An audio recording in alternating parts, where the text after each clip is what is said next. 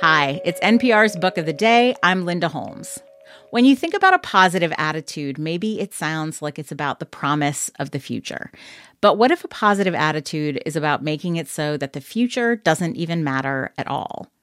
Dr. Henry Marsh is a celebrated British neurosurgeon. He's written books already about his experiences working with the brain. But his life took a turn a couple of years ago when he was told he had advanced prostate cancer. He writes about it in his new book, And Finally.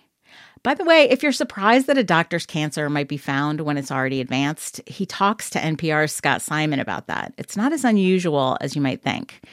But he also talks about how, with his cancer in remission, he's at peace because he doesn't think about the future. He says that for him, it just doesn't exist. Henry Marsh had spent 4 decades in neurosurgery, trying to find a balance, as he puts it, between detachment and compassion. Then he became a patient himself, diagnosed with an incurable form of prostate cancer.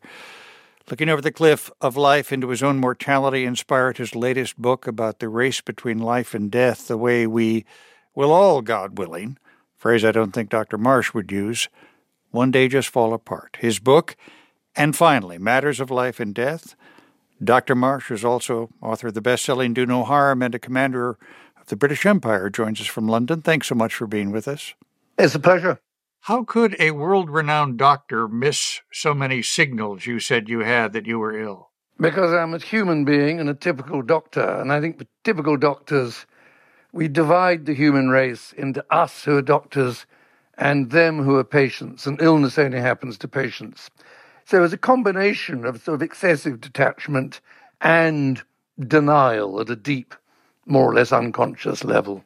It's not unusual for doctors, I'm told, to present late with their cancer. And what was it like to go from being a revered figure in hospital scrubs to some guy in a gown with a flap over his derriere? To be honest, I thought it was funny.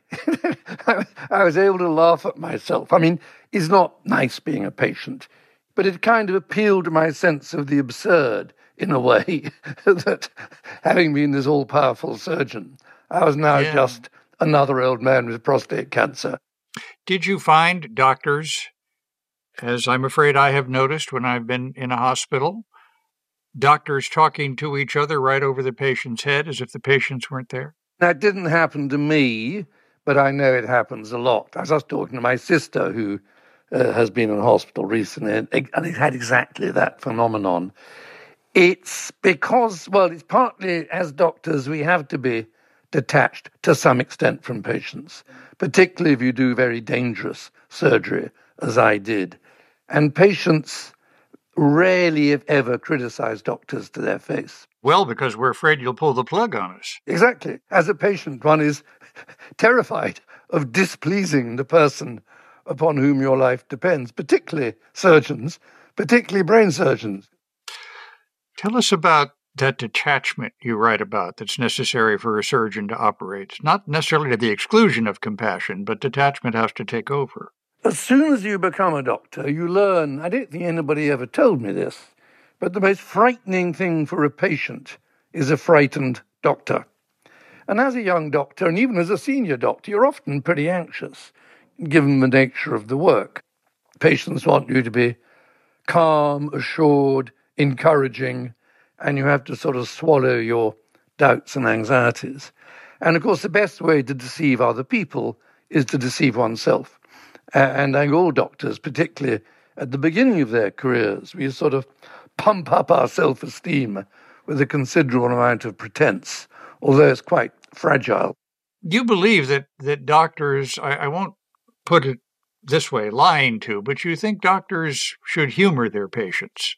Very much so. And this is another difficult balancing act you have to do between being honest, you must never lie to patients, but you must never deprive them of hope, more or less. And sometimes that is very, very difficult. But of course, the way you talk to people, if you say, there is a 5% chance this could kill you, is very different from saying, look, there's a 95% chance everything will be fine. Yes, there's a small risk things might go badly. You can give them the same statistical information with a very different sort of emotional framing to it. Your cancer, I gather from everything I've read, is now in remission. Yes, and I don't know for how long. Do you see every day in a different way now? Well, I do now. It's very interesting, actually. I had 2 years of hormone therapy, which, as I discuss in the book, is essentially chemical castration. Lots of side effects, most of them irritating but bearable: weight gain, slight breast development, getting muscular weakness. What I didn't realize until I came off it 2 months ago is that it really profoundly affected my mood, and I was actually quite depressed and felt very gloomy about my future and was ruminating morbidly about what time I had left. For the last few weeks, I've been completely happy. I've got my next PSA in 3 weeks' time. It may well show my PSA is starting to go up and the cancer's coming back. Totally to my surprise, I've acquired this sort of Buddhist Zen outlook. Well, the future doesn't exist. I'm well, I'm happy at the moment. I've had a wonderful, exciting life. I've made lots of mistakes. I've trampled on people. Yeah, as I discuss in my books. But at the moment, today, the sun is shining. I'm very well. It's not that I'm in denial, but I think, well, all right, it may be bad news in 3 weeks' time, but that's 3 weeks away. At the moment, I'm well. I'm going to chance this question with you, Doctor. Having stared life, and for that matter, your own death, in the face, what's important in life? What should we really try to achieve? A close, loving family and work position in society which is meaningful, which is about making the world a better place rather than having a bigger bank account. Dr. Henry Marsh's new book, And Finally. Thanks so much for being with us. Thank you very much.